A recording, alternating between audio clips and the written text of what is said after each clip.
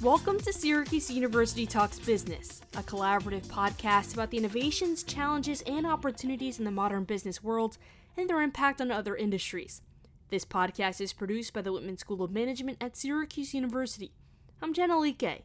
Today's conversation takes us abroad to Asia. The continent is home to some of the world's most economically powerful nations, and that affects how the United States engages with the business world. The audio used in this episode is from a webinar titled Business in Asia, Challenges and Opportunities, which was held virtually on November 17th. Like the rest of the world, the region was hit hard by COVID-19 and it had to adapt to the ever-changing landscape presented as a result. This talk looked at the Asian business market with the perspective of before, during, and after the pandemic and was moderated by Whitman Associate Dean for Global Initiatives, Q Lee, and featured these panelists: Professor of Management at Whitman, Ravi Dadwardkar, Professor of Practice in Korean and East Asian Affairs in the Maxwell School of Citizenship at Syracuse University, Kristen Patel, and Professor of Practice at McGill University in Canada, Bart Adis. Professor Dadwardkar first introduces the region and the history needed to understand where Asia fits in the worldwide business understanding. Asia always has been the dominant economic continent, and right from, let's say, the Roman era, there always has been a trade surplus for Asia with respect to Western countries. And this has sort of continued. This Asian preeminence in terms of nominal GDP continued for quite a many years, all the way up till 1820s. Okay, and it's only about in the 1870s that you see that Europe and its counterpart, the Western offshoots, start becoming more economically dominant. So there's this notion that a divergence takes place. Part of it is driven internally because of the Enlightenment and the Industrial Revolution and so on and so forth. But the other part is colonialism, which probably makes a big difference to people from Asia. And here I'd like to sort of put in a quote by a very famous philosopher, George Santayana, who says, those who cannot remember the past are condemned to repeat it. And I think Asians take this quite seriously because the colonial era had huge implications for how Asians react to the world today. So it's only about 1870, the Western or European dominance of the economic system and global GDP comes to aid. And that's around the time my grandfather was born. So you're not looking at lots of generations. In my case, it's only 3 generations, right? So this sort of divergence keeps going on. And by the time I'm born in about 1968, Asia has hit rock bottom.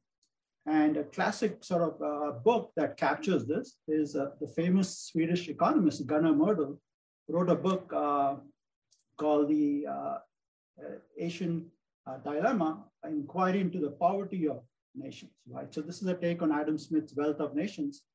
So by 1868, things look really bad. What happened since then is really amazing, beginning with Japan, and then with, of course, the other Eastern Asian countries, and then China and India, Asia has reemerged. And it's in this context that a lot of things have changed, and this reemergence has taken place rather quickly. Well, that was a few thousand years packed into just a couple of minutes, and Asia is now back toward the top and competitive. But with the ups and downs that inevitably come, this time it came globally by way of the COVID-19 pandemic. Notably, Asia was one of the most effective regions, as Professor Adis explains. Massive disruptions in every aspect of life in every sector, and focusing on business and the economy. All of these countries in Asia were very hard hit.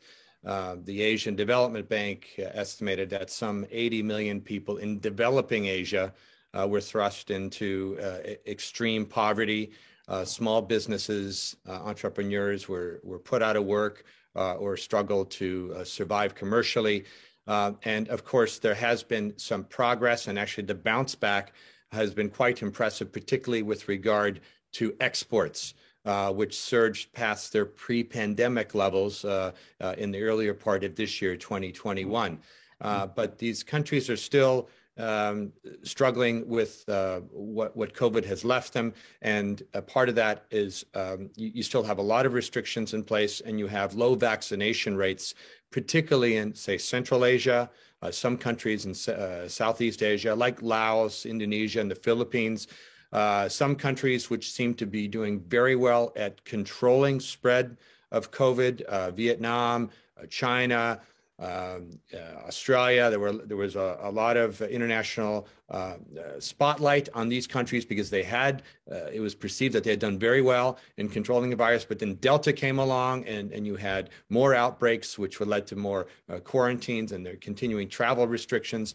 And for some countries that rely on tourism for a lot of their hard currency earnings, their economies blasted out of the water. The restrictions on things like international travel seem to have had a major difference and changes the way the other nations interact with those in Asia. One prime example is the US and China, which Professor Ades argues was already on shaky ground before the pandemic, and Professor Dodwaker backs that assertion up. We saw in COVID times and before COVID times the US-China trade relationship deteriorating, right? And so a lot of companies thinking about the manufacturing and where they were going to get their inputs, where they were going to import from, started to look at the risk factor of having factories or depending on factories in China. And so there was a diversification that continues to this day, particularly to Southeast Asia, to countries like Vietnam and Thailand, Philippines to an extent, in South Asia. So to kind of spread the risk. So there hasn't been a wholesale departure from China or an end to purchases. The US perception of China is concerned, I believe it has changed significantly over the last 2 decades. So if you just go back to, let's say 2000, you can see that the US Senate decided to vote 83-15 in favor of letting China join the World Trade Organization. There's a very positive perception of China at that point. And the hope was to bring China into the bilateral or multilateral trading system, and eventually there might be some changes in China. Clearly, that did not happen.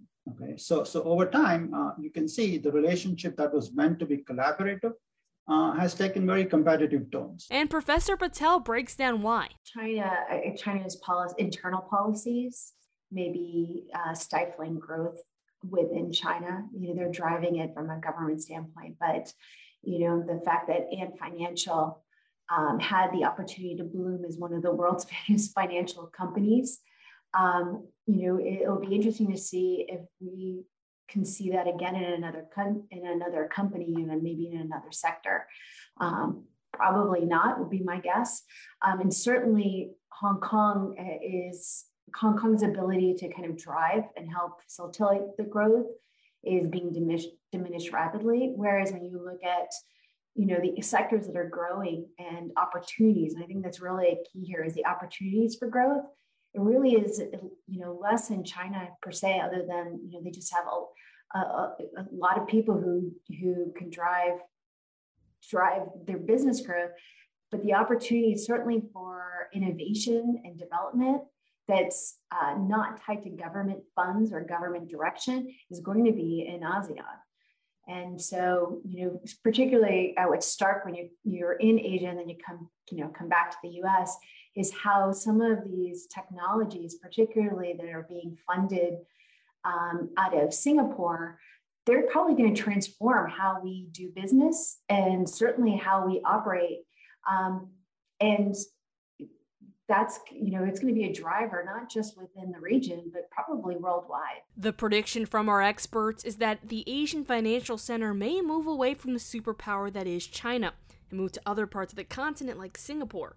This is in large part to the growth in the entertainment industry. Professor Patel and Ades see this especially in the visual media space. In Korea, how this has become a massive exporter of entertainment.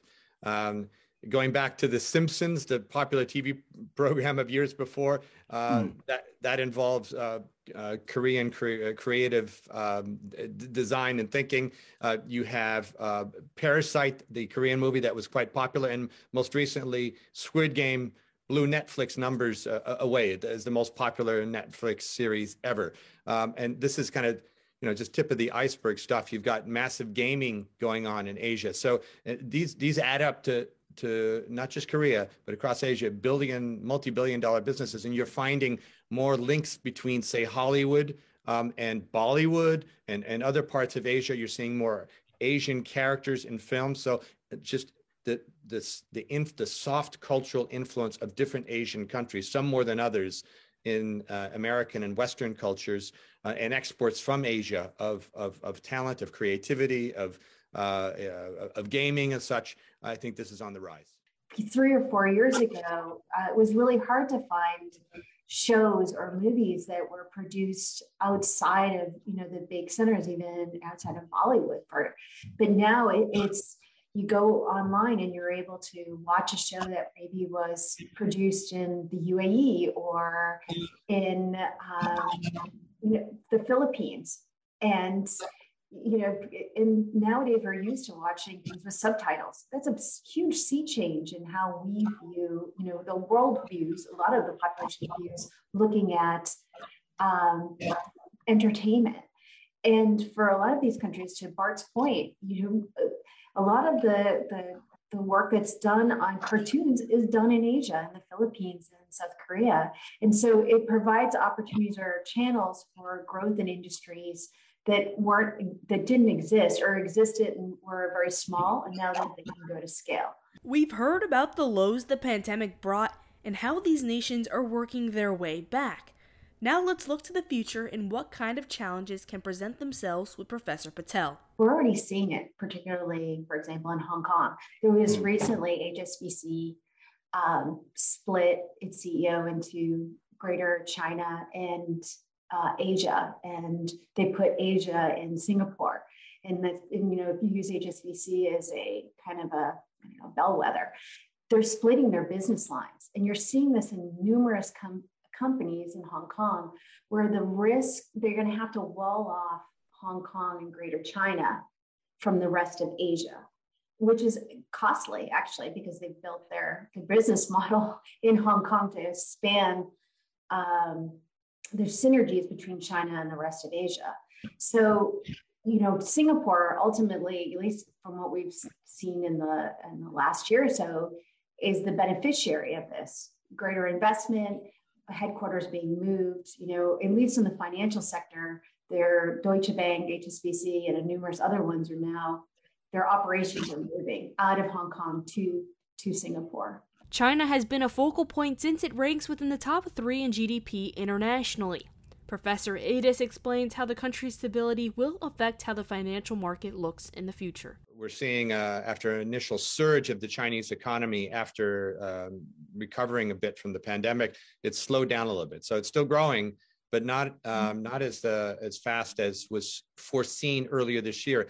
And this matters to the rest of the world. China as a leading engine of growth and helping us, carry through into 2022 and beyond and get through the remnants of this pandemic.